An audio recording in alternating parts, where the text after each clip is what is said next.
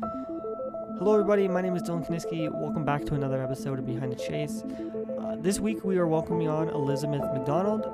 Dr. Elizabeth McDonald is a space weather scientist who works at NASA Goddard Space Flight Center. She's also the founder of Aurorasaurus and was part of the research team that helped to research and discover the phenomenon known as Steve. I hope you enjoy this episode. Please reach out to us and let us know how we did on this episode, and we hope you enjoy. Roger, 1202, we copy it. How you doing? We look good here, fine. How about you, Tom? Go, guide, shoot, I think. Go, right, Go. 700 feet, 21 down, 33 degrees. 100 feet, down at 19 minutes. We just passed low gate. 540 feet, down at purposes. 30, and at 15. For an attitude hold. Awesome. Hi, my name is Liz McDonald. I work at NASA Goddard, and I study how the aurora are born and evolve using technical methods, satellites, and ground-based data, as well as reaching out to the public through the Aurorasaurus platform that I started, and collecting observations and working together that way. How long have you been doing science behind the aurora? I have been doing it since my undergrad days at the University of Washington. I actually was really lucky to get a research internship that happened to be in this field. And I just thought the auroras were really fascinating kind of mystery. It made me motivated to study physics, which as a college freshman, I was not having a good time studying physics. And so I kind of just continued from there. I actually did research on pulsating aurora as an undergrad, and I got to go up to Alaska as part of that. And that was also rocket data.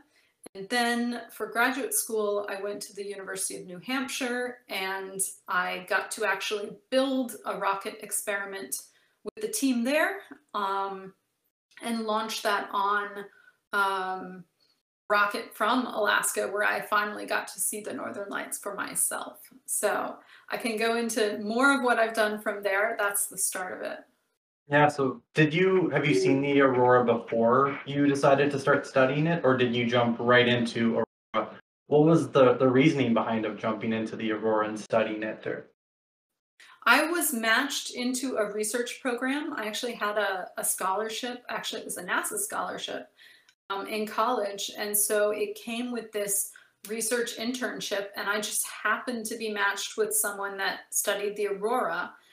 And she was a really fantastic mentor for me. And she opened my eyes to what is this field all about? And this field actually involves it goes by many different names, but space physics is one of them, and space plasma physics specifically, which is the charged particles that actually are invisible and in the space environment, following Earth's magnetic field way out in space all the time. And there's all kinds of electricity and magnetism, and then plasma physics to that governs how they move. And I didn't get into any of that until graduate school, but I did start getting into calibrating instruments and to measure the magnetic changes caused by different types of aurora. And we put those experiments on a rocket.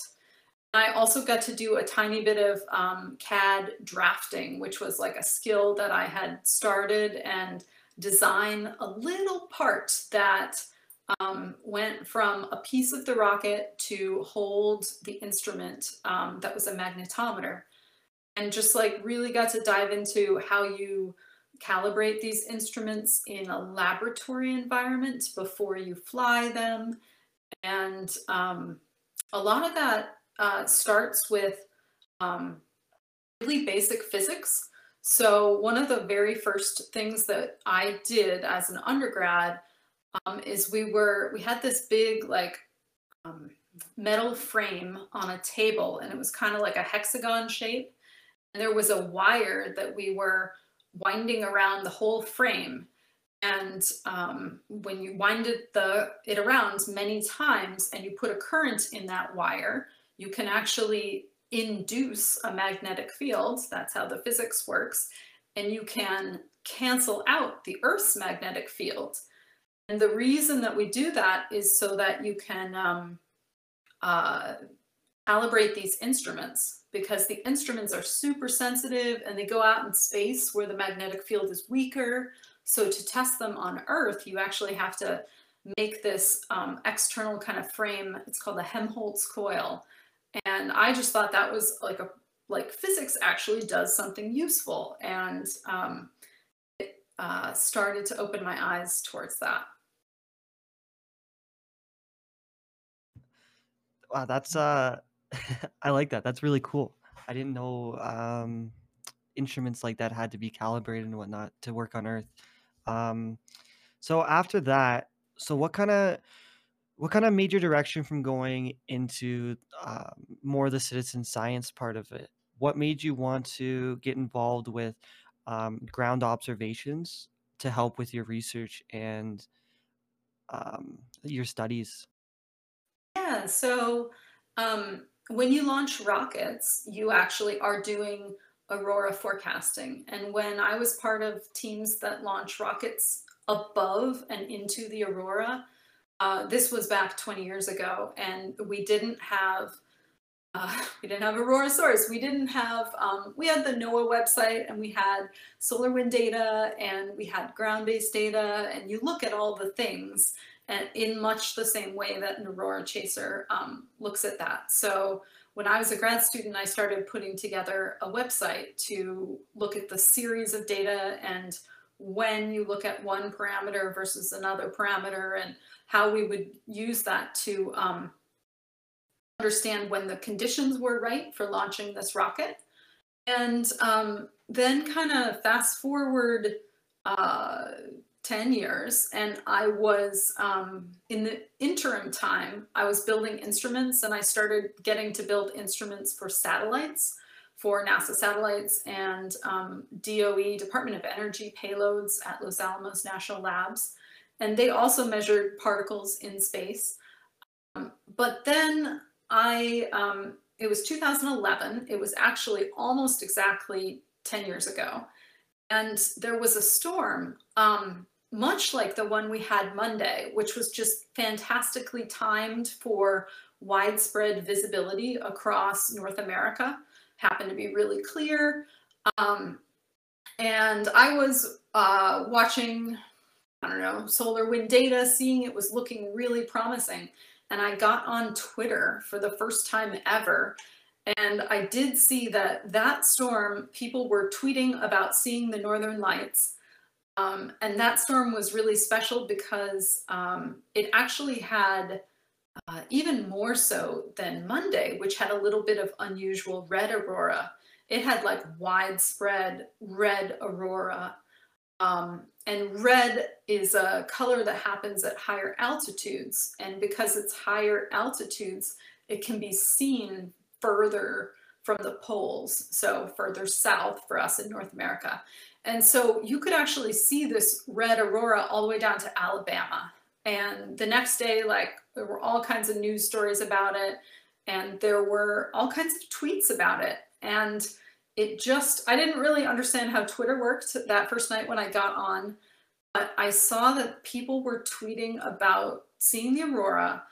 And I thought this was like a real-time source of data that we needed to put on a map in order to help people know where you can see it. Because we really hadn't, especially for the public, we really hadn't advanced our tools for doing that much in the last 10 years. And we still have the Space Weather Forecast Center, the NOAA Space Weather Prediction Center. But those tools are really geared towards what I call like paying customers of space weather data. So satellites and ground-based technological assets that might be affected by space weather. So they're not as much geared towards the public.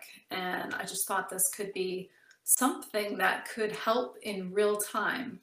Because if you're going to see the aurora in Alabama, it's going to be for a short amount of time, probably. And we were just starting to have smartphones and social media and all those things. So then the idea kind of didn't go away. It just sort of stuck with me, and I thought maybe that's a good idea. And I was able to get some startup funding for that idea and collaborate with folks at Los Alamos and also Penn State, and start to build like a prototype website for that. And then we were able to get a larger grant that allowed us to build out the website, and And that's when Aurorasaurus was born, right?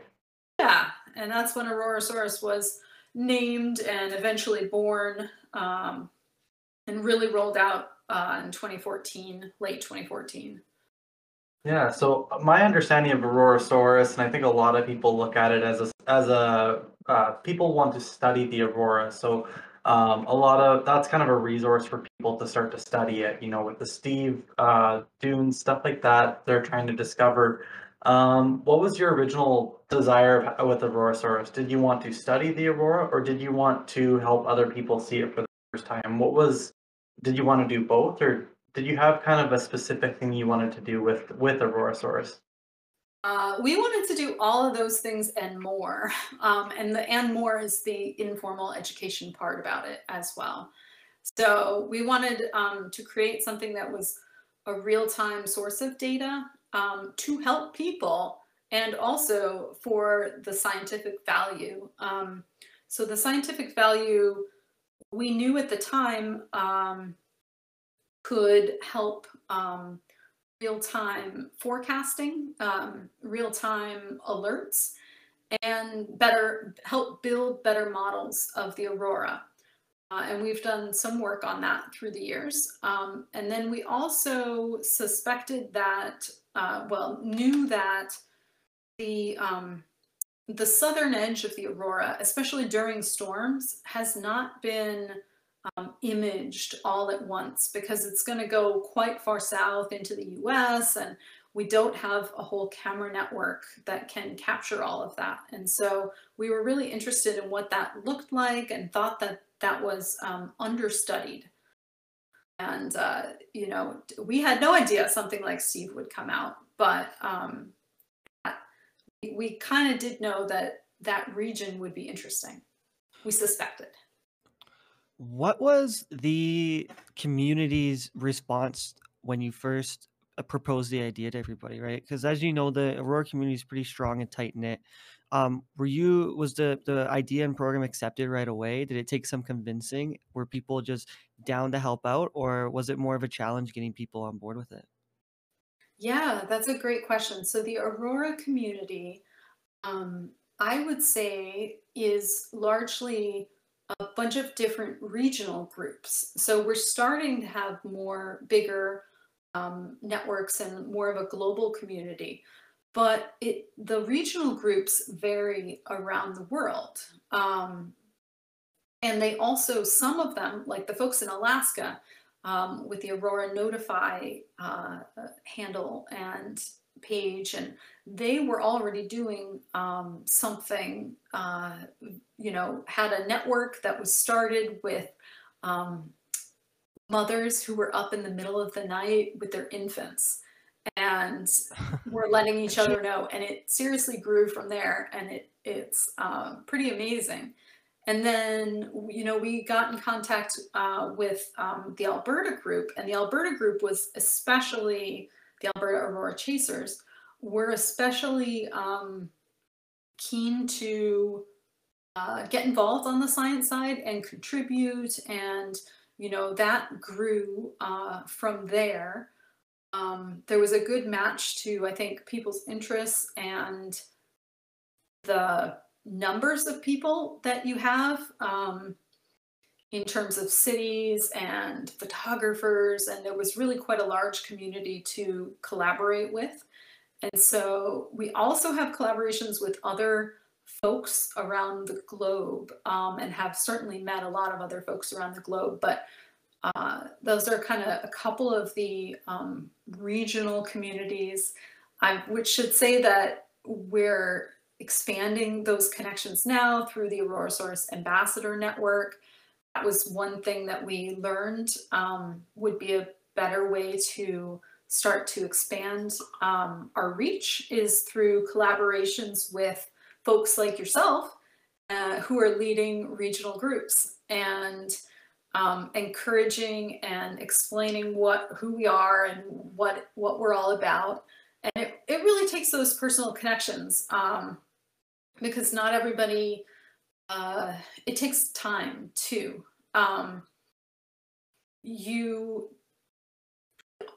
It's very hard to compete with Facebook. Posting a picture on Facebook is, such a big dopamine hit, and they've been engineered to do that, and it's engineered to be easy, and it's got way more resources than we've ever had to build a really nice, easy platform for that. So we're asking people to do something extra, and we really appreciate contributions directly on the website. And then we also have worked out a whole system for collecting contributions in real time from Twitter that are like, you don't have to know about Aurorasaurus, but you might see the lights and you might be tweeting about it.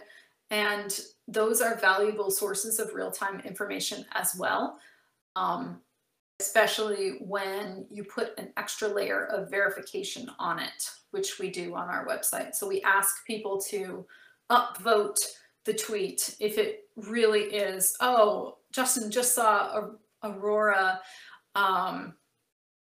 wherever you are. Yeah. That's and awesome. just for anybody listening too, if you want to hear the other side of this story with Alberta, you can go back and listen to Chris Ratzlaff. We've had him on the podcast earlier, just a few episodes back. So I know you worked really close with Chris, especially working with learning about Steve. So we can talk about that next if you want. How did the discovery of Steve start? I know Alberta started to see photos or got photos of this really weird arc across the southern skies. And how did you get involved with that? Well, I think people were starting to see it and starting to talk and ask about it, much like kind of what happened Monday with the sort of unusual arc that happened there that we'll talk about a little later. But, and even Chris there was a really large storm. So the other thing is there was a St. Patrick's Day storm in 2015. That grew a lot of people. We kind of had been building community, and then there were several events, and that storm grew the community more. It's the big storms when, Aurora is really spectacular and visible down to lower latitudes where there are more people that drive the traffic. And so he reached out, or we reached out, I forget which, but his first email, I think, to me, way back after that March storm, mentioned this thing called the Proton Arc. And I didn't know what that was, and I didn't even pay it much attention until like afterwards, but months after that. But that was all like way before I got to go to Calgary and meet with those guys and see some of those pictures of Steve in person, what became known as Steve. But even before that, we were definitely talking about it online because citizen science really helps. If you just see one weird picture of something, it's very easy to think, oh, maybe that person, had their settings all funky and it didn't really look like that or something. But when you start to see them independently at scale all across the, region, all different views, it's very clear that it's something different and interesting. And as we got to know each other more, on my side with the science side, and with the kind of lens of citizen science, so doing Aurorasaurus, we really wanted to have two-way communication with Aurora chasers, and more so than your traditional kind of science communication, where I'm just telling you how it is or something. And in this case, real science is about, you don't have all the answers. And so we came together and started talking about it, and it just totally took off from there. It was really awesome. Yeah. Could you just talk about the difference between a citizen scientist and a scientist for anybody listening, as well as how you can become a citizen scientist? Because a lot of people are going to hear that term and think that, these people went to school for this and, they have degrees or a partial degree to become a citizen scientist. Can you just touch on that briefly? Sure, great question. So citizen science is science done by volunteers. And so you don't need to go to school. You don't need to be a citizen of any particular place. The term is meant kind of citizen of the world, really, but it's a confusing term. It's not the best term because of some connotations about citizens. So, you could say community and citizen science, public participation in scientific research.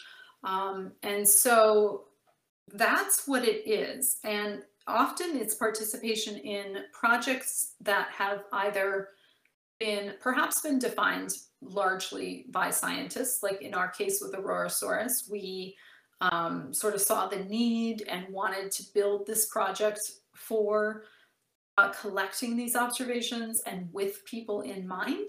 I would say that we now know a lot better the audience, but we were guessing at first and doing the best we could there. But yeah, so another way, there's other definitions. I am going to forget whose quote this is. I forget the quote, but it's citizen science is a way to fall in love with the world more. That's one that I really like because it's about learning more about something you're passionate about. So I am an amateur scientist at mycology, for instance. I really like to go out and learn what new mushrooms there might be in the woods. And there's a whole field of citizen science for mycology. It's really quite fun. And I can apply, perhaps some things I know in my day job.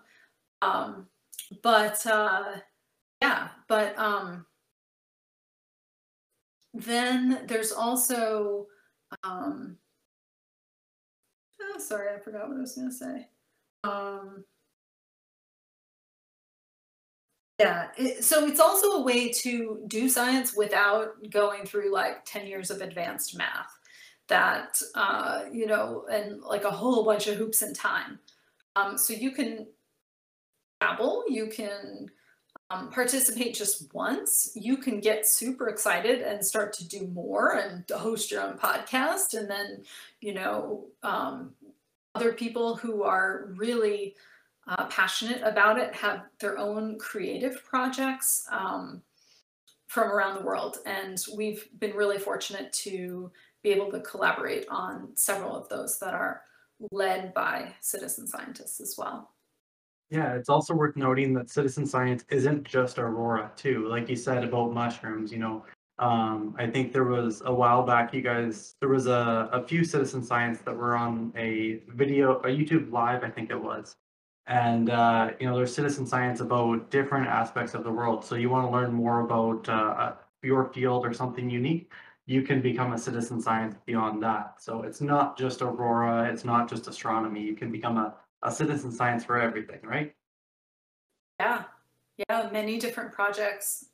Another really great project is called iNaturalist, which has a great platform for identifying flora and fauna. And if you take a picture of a bug, it will apply machine learning to the photo and come up with some suggestions for what that bug might be. Then you choose, oh, this is the 12-spotted ladybug. But then it also gets verified by an actual naturalist, and they can tell you more things about the 12-spotted ladybug and stuff like that. So it's very similar. And also another similarity is actually the way that there are discoveries. So the hindsight, I mean, just unexpected discoveries happen in citizen science fields across all kinds of different disciplines. So that's pretty awesome. So it sounds like the citizen science is a great way to collect data and research for and get the public involved and interested in Aurora. So I'm just kind of curious, how important has the citizen science been for you, the work that you've been doing? What are some of the highlights that have been discovered or that the citizens have helped out with during your work? Yeah, I mean, Steve is the biggest thing that we've worked on. So, and just the response to that has been just so great. And it's led to more, Steve has kind of opened up a whole bunch of interest in this sub-auroral region that, as I mentioned, had not been studied that much. Fields have different biases, and so our field has been very, very focused on understanding substorms and understanding those are high latitude phenomena primarily that happen every few hours that you can see if you're up in Fairbanks or somewhere like that.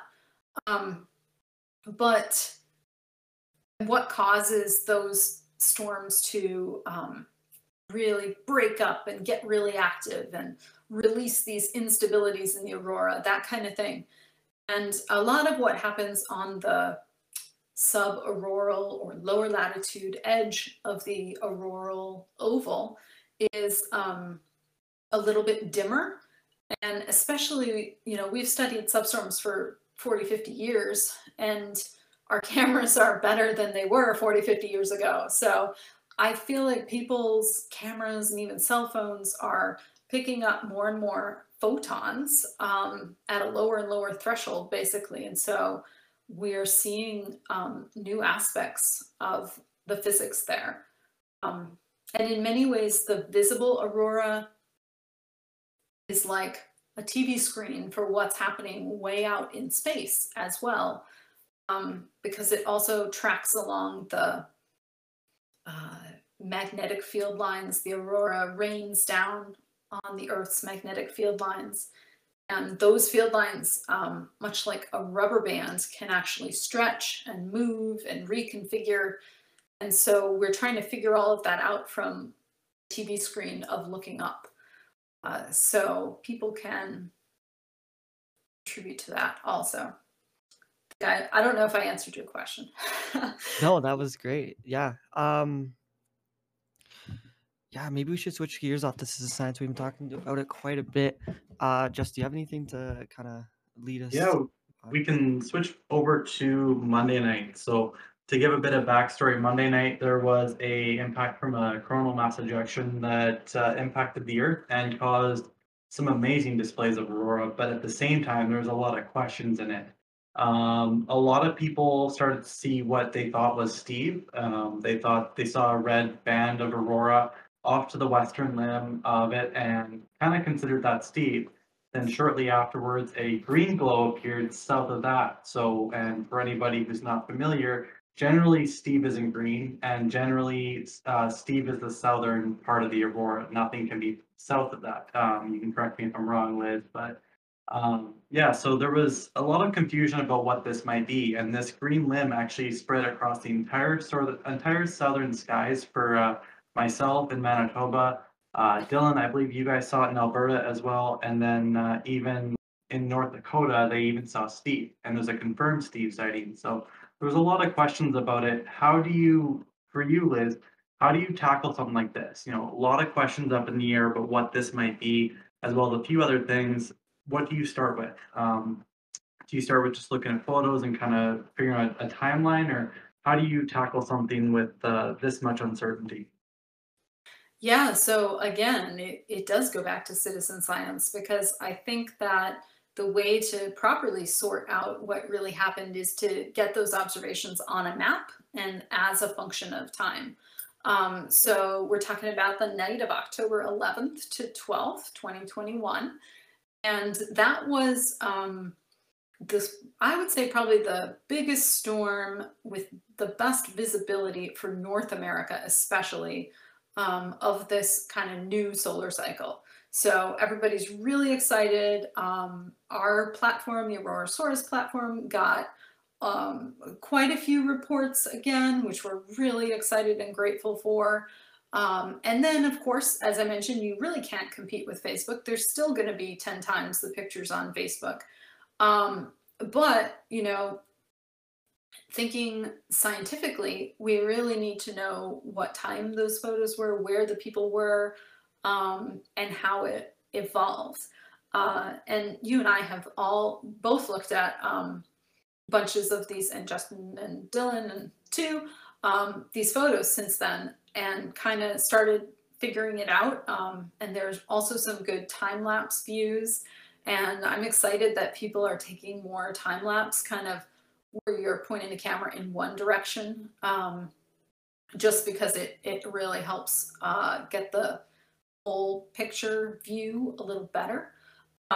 But as far as I know so far, there was something on this subaurora edge that was red and also had this green kind of diffuse arc structure. Some people call it a blob, or it was kind of blobby.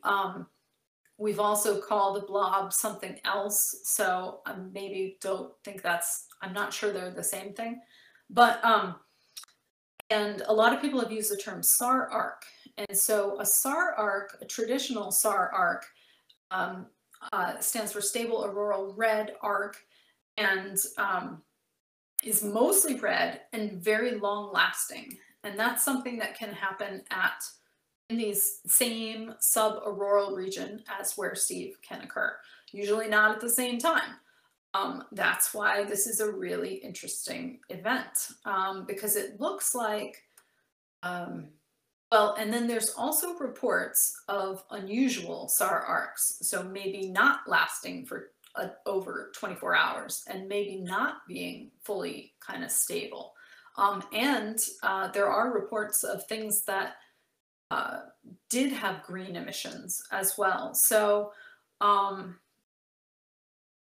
we can look at some more of the satellite data to see what that was. I'm just giving you kind of some of my initial impressions, which are that maybe there was something that was more like an anomalous SAR arc, followed by a Steve, like an hour or two later. There have been some really great observations of something that is much more traditionally like a Steve. And yeah, so we can start to gather more satellite data, what satellites were flew through this potentially, and that can be really helpful. I have looked at some of the satellite visual data, the VIIRS day-night band, as well as I've seen at least one photo taken by an astronaut on board the ISS, and neither of those showed anything like really picked up on these unusual features that really just pop out in people's images so much. So we need to look more. There's actually going to be a workshop all about Steve next week, and it is going to be live streamed. And it's going to bring, it's a pretty small workshop, but people in the scientific community as well as some citizen scientists together, and modelers as well. So this might be an event that gets talked about and is good for further study. But it's, yeah, and one of the main organizers of that is Bea Gallardo-Lacourt, and it's also being organized by MIT. So let's see. Not to burst anyone's bubble listening to it, but unfortunately this is going up on Friday, so it's already going to have taken place, so you won't be able to follow along, but we'll be sure to share it on Twitter and all that. And they're also going to record it, I believe, right? Yeah, so I think you can watch it later, which is probably the best thing if you're interested. Yeah, so the one other thing I was going to say about that is that citizen science is fast and traditional science is pretty slow. So, you know, we don't have any instant answers for you on what that was. But it's been super exciting to see all of the interest, all of the questions. There were other unusual things about Monday Night Storm. I'm kicking myself. I did not get out. I live in rural Eastern Washington state now. And I could have gone out, but I was tired and I had early morning meetings and I didn't make it. But I actually am excited to see Aurora from Washington, and that a lot of people did see it. And it was a really fantastic, rare example, but I'll catch the next one. So.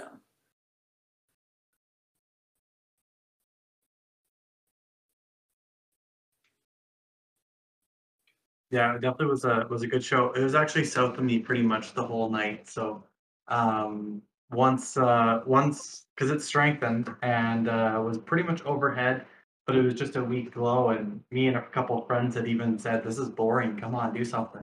There was really no dancing going on inside the arc, and it was just a giant arc overhead. But once it finally exploded, it was pretty much overhead. And then that green Steve-like band or star-like band, it was south of us at that point, and it was on the southern horizon. So it definitely was a really cool show.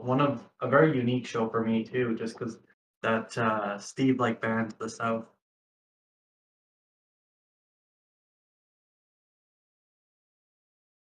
Yeah, and you always get a lot more interest from these bigger storms too. So I did want to put in a pitch for our latest blog post and our blog in general, the Aurorasaurus blog, for more information about Aurora science. And our latest post actually is for newbies. So it's a kind of newbie guide to all of these terms. So I'm sure I've used a million terms just in this interview that are new to people, and we've put a lot of the definitions in this post. So we really do try and have information at a variety of levels so you can engage at different levels and people can find ways to learn more. I would definitely recommend listening to or reading that blog post. There's lots of good terms in there. We were just looking at it before the podcast, and lots of good terms that can get people involved. My favorite by far would be pants on. We use that quite a bit. And that term, of course, comes from the Alberta Aurora Chasers. But, you know, people tend to ask the same questions over and over. And another motivation for the post was, when can I see Aurora? It's very difficult to answer that question because there's all kinds of factors and it's a game of chance. And we tried to build the post so that you can understand what all the factors are, start to understand that. And then we also tried to pay somewhat special attention to all the jargon and terms that sound similar but are technically a little bit different, and to distinguish them. So my awesome project manager, Laura, wrote the post as a newbie herself and has a lot of great observations. And then we really hashed through it because I, of course, wanted it all like really accurate. We're very happy with the results, but always interested to hear what people want and if it's useful to them. Yeah, definitely useful. There's lots of terminology that we use, especially in our Aurora group in Manitoba, and Alberta does too. But I've even been asked quite often, what does pants on mean? What does pants off mean? And it's just a simple term that you might think is self-explanatory, but you still have to explain it. And you know, a lot of these people that are new to chasing the Aurora, they've never seen it before. They have no idea how it happens or when it happens. So once they kind of get involved in our communities, we're just the missing link for them. So I know our community, the Manitoba one, is very focused towards teaching and making sure that you have the knowledge to chase it yourself. So basically, you don't have to ask a question on whether the aurora is out. If you see someone is chasing the aurora or a post from someone that's involved in the group, then you can get out. But we try to make it so that you don't have to ask that question. Not saying Yeah. asking questions is wrong, but just so that that question you don't have to ask it, because we're going to answer it before you have to ask it.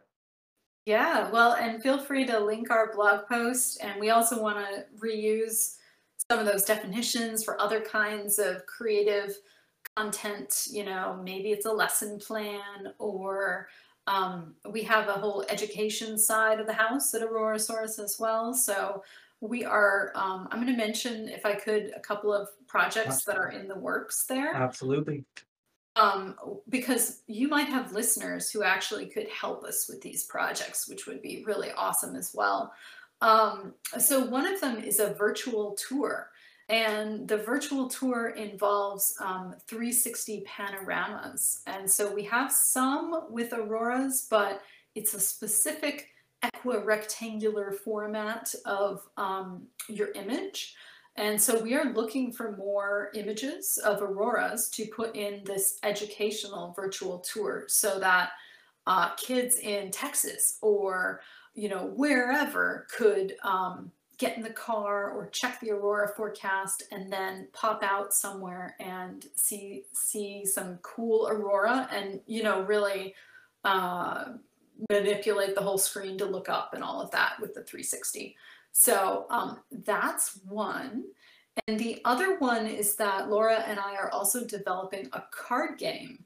And it's kind of kid oriented mostly, but also could be fun for adults to learn how to chase auroras. And all these different factors, you know, there's some factors that are space related, some factors that are weather related, some factors that depend on where you are. And so we've kind of created a game of chance about that, and would love people to play test that. That's the stage that we're at with that.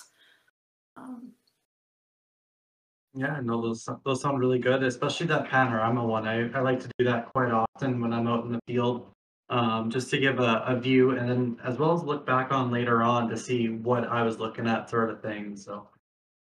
But going back to Monday night, October 11th, was there anything else that you saw online that really stood out to you? Anything that you questioned, really? Yeah, there were a couple of other unusual things that we are, multiple people are still confirming. There was a dunes sighting, and the dunes are these kind of wave-like structures in the aurora. That were much like Steve, a citizen scientist discovery, but out of Finland. And we actually have a couple of blog posts about that as well, from Dr. Minna Pomroth, who's the lead scientist there. But they also have a really great group over there and are collecting more observations. So there were some dunes, and then there was also the aurora right before it explodes, which it tends to do every couple of hours, and maybe does this even in weirder ways with larger storms.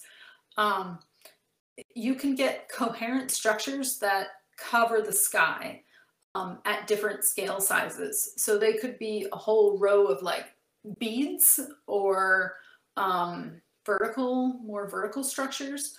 But then also sometimes those could be more wave-like themselves, or I think people have called them, like this particular event on Monday, there were kind of 2 minutes or something where there were rings across the sky. So the arc is east to west, and instead of just being, you know, more of a straight line, it was a whole series of ring-like folds that came out and were kind of this coherent instability, and something is happening further out in space on the TV screen of way out where the aurora is generated, and where these structure is imposed is most likely way hundreds of thousands of miles out in the magnetosphere. And so getting multiple views of that, capturing them, knowing the exact moment, then we can go look at the whole fleet of satellites that might be instrumented and might be in a location where they captured some analog of that. Why was that structure happening to help us understand it? So yeah, that was a fun one too. And I don't think that's totally new, but I actually want to find a better reference for like a name for what that was, because there's different people have described different vortices, and it's not something I'm super familiar with. So more to learn there. It was definitely interesting, especially since Alberta and Saskatchewan got some great photos of it. Here in Manitoba, we had nothing. I was facing straight west and straight east, and the entire time that they had that kind of curls in the aurora, we had none of that. It was one single band where it curled to the north, and that was it. So it was, yeah, it was really interesting to see the different aspect of it, and that's where an overhead view of that exact moment would be quite handy. Is there any projects towards having more cameras in space sort of thing to look down on the aurora? So I know that there's the one, I believe it's University of Madison on Twitter that always posts the overhead view, but it's often only coming by around 2 o'clock in the morning. So yeah, so those are the VIIRS satellites, and there's another satellite called SUMI, and this thing called the day-night band. And the day-night band is actually a black and white view of lights from space. However, it's not actually geared towards aurora. It's geared towards Earth science observations, clouds and things like that. So it picks up aurora, but it can often be kind of smeared, and it doesn't have the color filtered observations or anything like that. So over the next 5 to 10 years, there are some projects that are in the works right now, in competitions and also being built, that will have new views of the aurora from space that will be really exciting. But still, I think people armed with cameras are going to be, you might have a different lens. When you look at the aurora from space, a pixel is pretty dang large, and it's hard to get the right orbits to cover the whole oval all the time. So there will still definitely be a lot of room for people on the ground, as well as ground-based scientific grade cameras, as well as maybe some of these hybrid kind of cameras like Vincent is now fielding. Vincent Ledvina, a student in North Dakota, is building.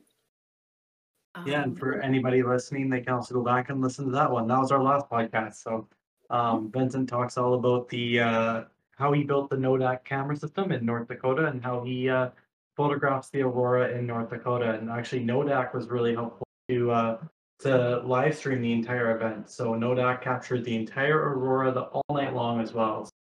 5:45 in the morning, there was an explosion again of aurora, and no one really. We were all in bed at that point, being a Monday night, and Vincent's Nodak was able to catch it. So yeah, definitely cameras like that can be really helpful, especially all across. Brandon, my area, got one, and all around could get them. Definitely could paint a 3D picture for scientists all across the globe.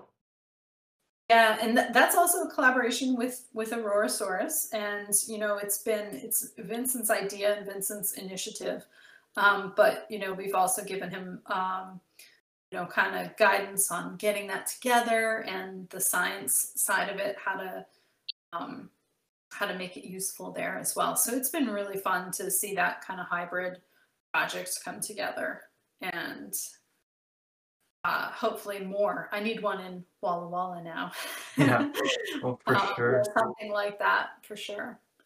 Now changing gears, a lot of times when we see posts about aurora coming, a lot of people think of the aurora as just the aurora, nothing more. What else do you study along with the aurora? As well as a lot of times when we see those posts on the social media about, chances of aurora coming, or a giant amount of particles are going to impact the Earth and cause global satellite outages, stuff like that. What are some potential harmful things that aurora can cause, as well as what else can you study, and um, just a few more about that as well. So, is it dangerous? Can it be dangerous? And are those media places out to lunch when they're posting stuff like that? Yeah. So there's a lot of this in our blog post, which is good, but it talks about how in our field we really are studying from the sun to the earth and beyond, and we use a variety of different techniques. Satellites are really expensive, and there's only a few places you can put them, and so they're limited. But as you know, we watch the sun. However, and so we can see when the sun is giving off a huge amount of particles that could drive a storm like Monday's storm. However, then there are models that take that material that we saw come off the sun through the invisible medium of the solar wind until it would intersect with, where the Earth is orbiting. And that's a 93 million mile journey. And a little bit of uncertainty at the get-go is going to translate to a lot of uncertainty about when the time is that it hits the Earth.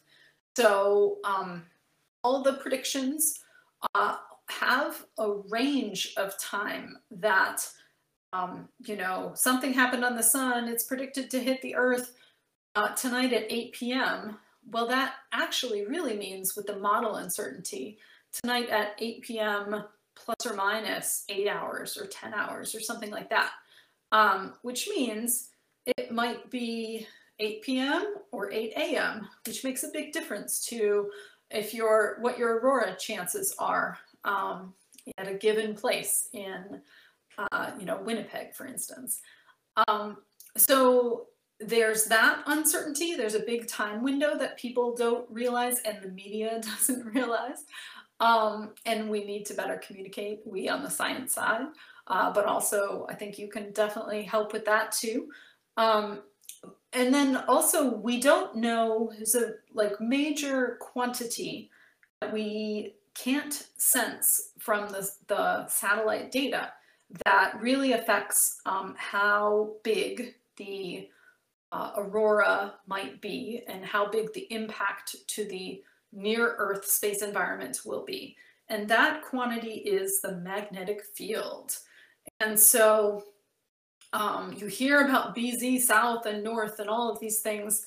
And but basically there's many different magnetic fields, but something's coming from the sun, it has an embedded magnetic field, and that has a directionality.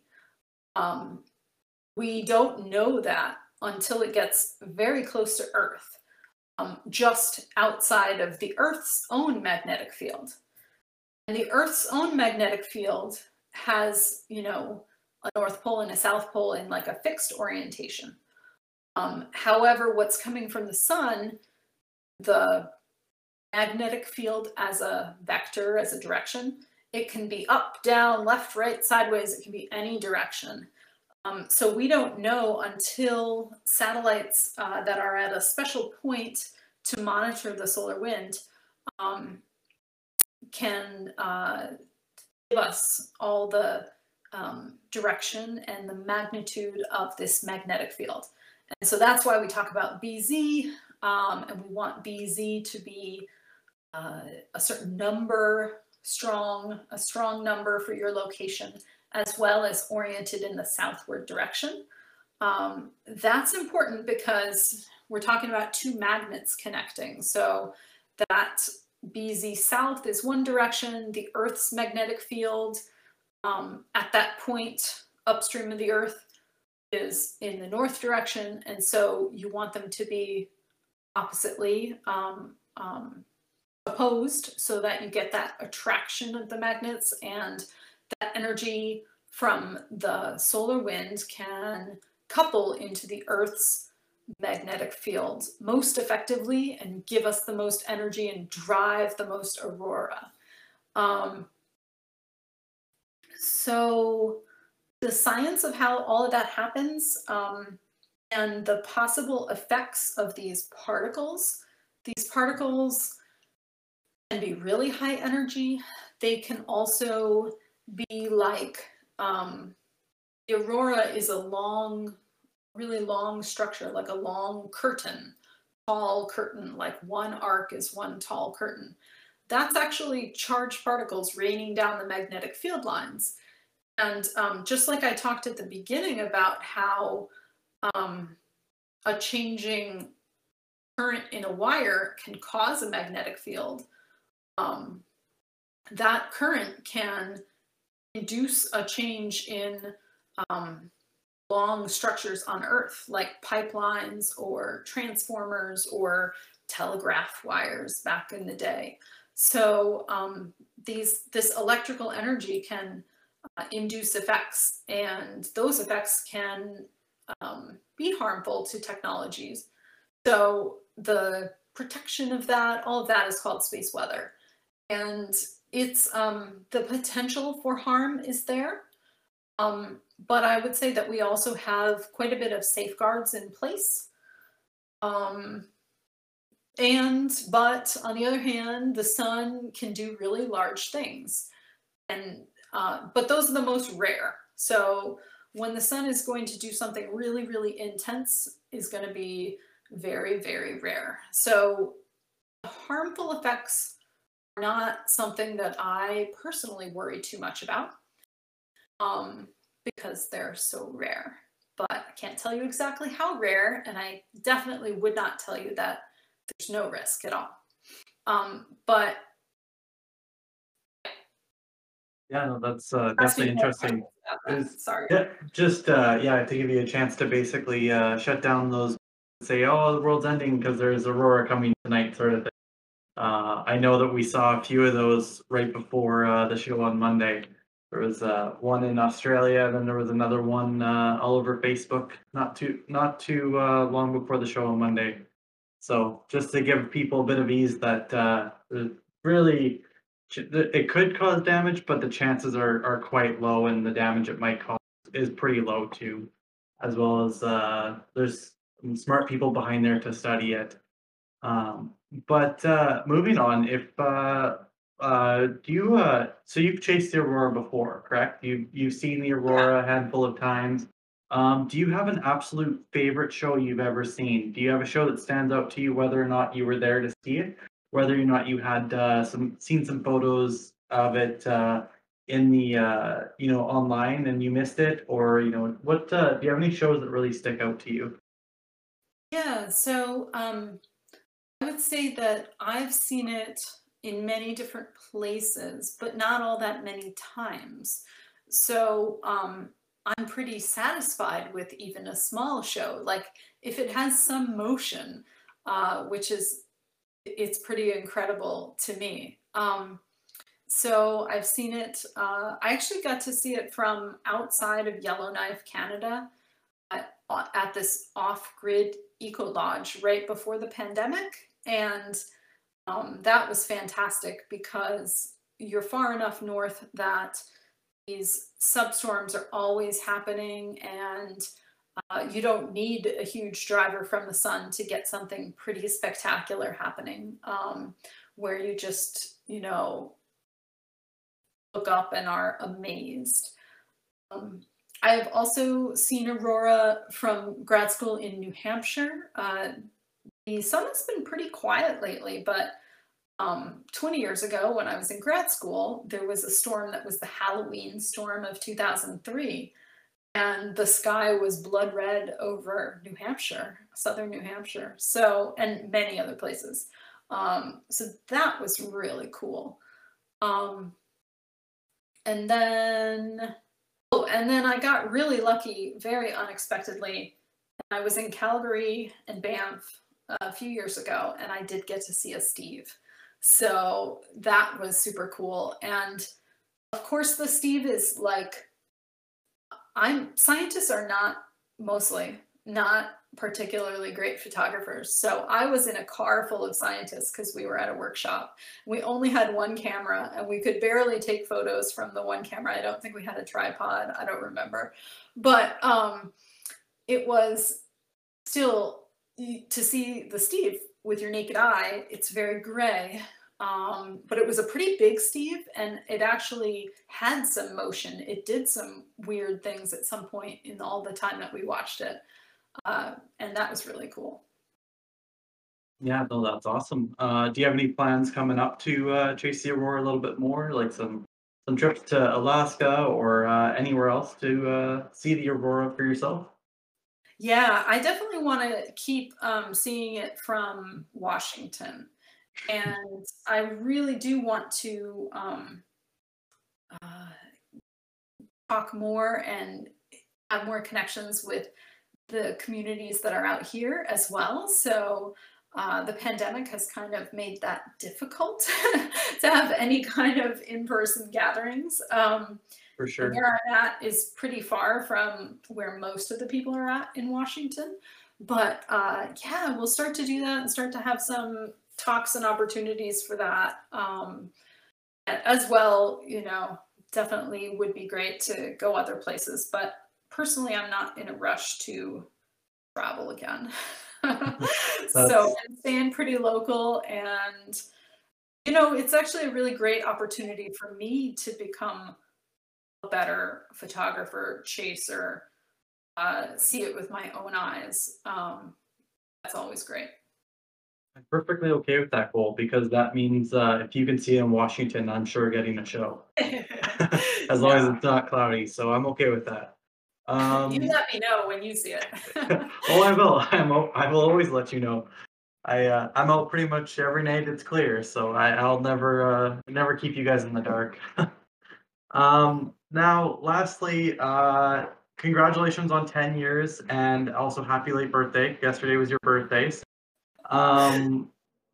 congratulations and happy birthday. What's next for Aurorasaurus, and you know what's kind of next for you? You've been studying the aurora for what, 20 years now? What do you have any? Do you want to keep studying, or do you have any interest in learning some new stuff about the aurora? What's next for Aurorasaurus and for yourself? Yeah, so great question. We are continuing. You know, the next Solar Max is coming up, and cell phones are better, and we're going to have more reports, and we need to keep our software up to date, which we've been trying to do, but also is difficult and requires more effort as well. So, you know, we really thank everybody for coming and reporting and bearing with us when things aren't working quite as well. But we've been putting effort into the software side lately. Things seem to be working pretty well, and we're excited about that.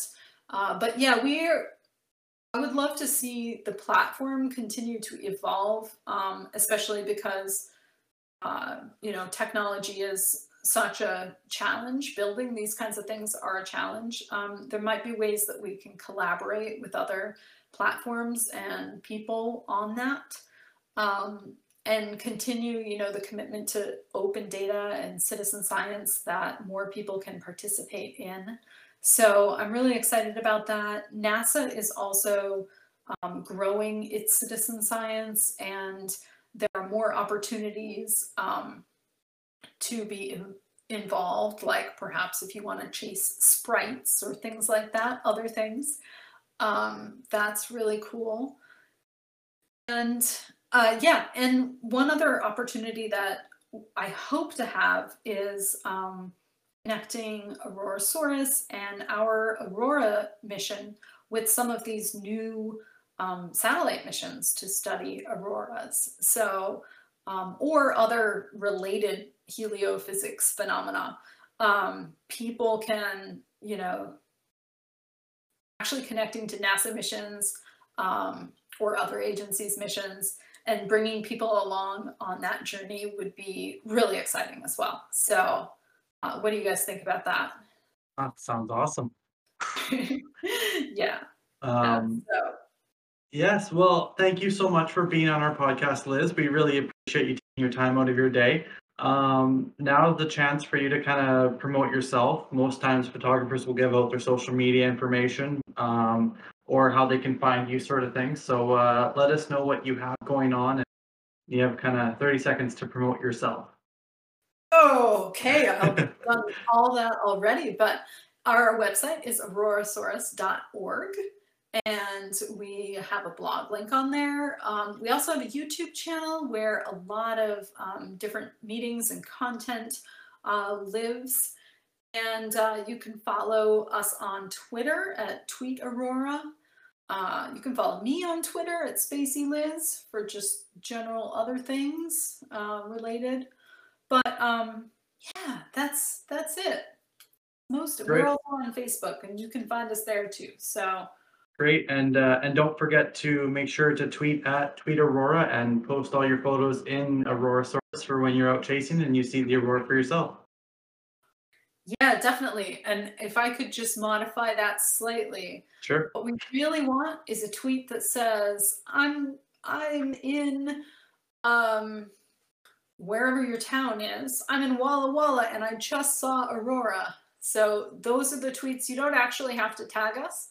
The word Aurora and something that indicates it's a real-time tweet are what we are absolutely looking for, and your location. Perfect. Well, we appreciate you coming on. Thank you. Thank you, Liz. This was very fun and educational, and I look forward to editing this. I think it's going to be a good episode.